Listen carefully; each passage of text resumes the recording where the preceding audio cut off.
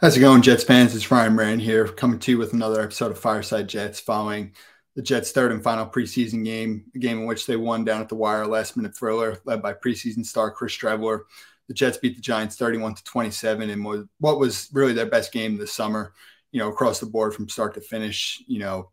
I felt like they had to go out and really start, this game a lot faster than they did the first two games, even though obviously there weren't a ton of starters out there in those games. I mean, you still had guys who they're going to be counting on to, contribute in the regular season, and things just didn't really go too well in the first half of those first two games. So definitely, an inspiring start today on both sides of the ball. All three quarterbacks certainly, did some good things overall, led some scoring drives, which was good. And, really starting with Joe Flacco, I mean, aside from the frustrating interception that he threw, I mean, felt like you saw from Flacco a lot of what you would expect. I mean, just an experienced veteran with, the command, the, presence, and just the good decision-making, the accuracy, the rhythm, the timing. And he spread the football around really well. A bunch of different skill position players got involved, which was good to see. And, the Michael Carter fumble on the first drive, obviously, put a bit of a dent into things. And that was a good start the Jets had there. And, overall, I think, Flacco had a good day for himself. Then to Mike White, I mean, definitely his best game, this summer. Turnover free, had the two touchdown drives before the half and the 2-minute drive, which was good to see.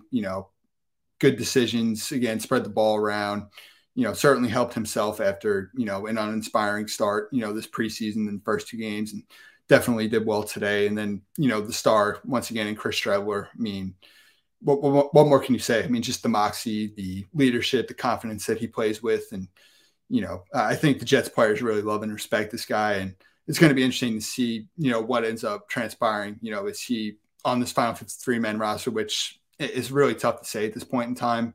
And if the Jets try and poach him on the practice squad, I mean, you'd have to believe that probably another team like what they saw enough, at least one team out there to, try and snag him onto their 53-man roster. So, Streveler, regardless, I mean, for a guy who wasn't getting reps up until Zach's injury 2 weeks ago, I mean, came in and did awfully well for himself. And then to the skill position players, starting with Breece Hall in the backfield, I mean, he had that one really good run, which you see just his explosive one-cut ability, his combination of size and speed, and just his, quickness in space to make defenders miss. He had one good pass blocking pickup on the first drive there. There was a pursuing defender blitzing from the outside, and he did a really good job, getting in front of him and giving Flacco the time needed to, complete a play to Braxton Berrios on the first drive. And, really all the wideouts, I mean, it was good between Elijah Moore, Corey Davis, Berrios, Garrett Wilson had a really good grab. Jeff Smith, made a couple of plays and definitely proved himself in a live game. The tight ends, you saw Tyler Conklin, a guy I'm really excited about and think he's really poised to break out in this offense. Made two good grabs. CJ Uzama had one as well.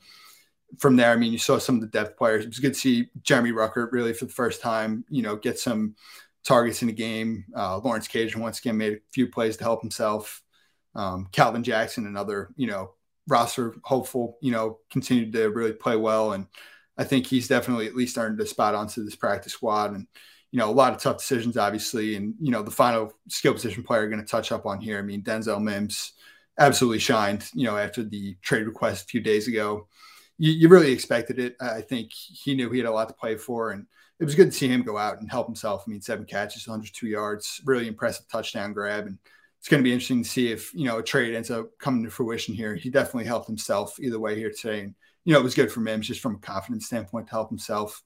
Lastly, with the offense, I mean, the offensive line, the starting five for the first time got an opportunity with some moving parts, some new faces to really go out there and, build some synergy, some camaraderie, some chemistry collectively. And, the run blocking was a little bit iffy at times. I don't think that there was as much space, for Michael Carter and Breece Hall in the early going of this game that you would have liked to have seen.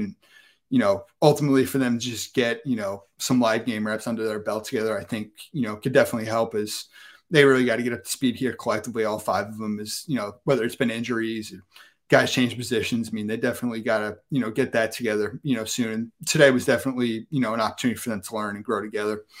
Defensively, I mean, it was good to see a fast start, up front. I mean, Quentin Williams, Carl Lawson, Jermaine Johnson, a ton of the headline starters, involved around the line of scrimmage, making an impact. Even some of the depth players, I mean, Michael Clemens, Bryce Huff, was finally healthy. It was good to see him, doing what he does, causing, some pressure on the quarterback. Bradley and I, again, early, he was working opposite Huff there, with the second string and continued to help himself. It was a pretty quiet day from the D tackles. I mean, Jonathan Marshall maybe, play here or there, but, it's going to be interesting to see really, 10 or 11 D linemen, who makes it, who doesn't.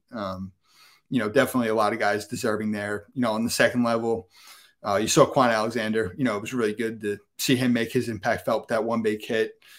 Second-year linebacker as well, Jamie Sherwood. He's definitely shown some progress this summer in his second year.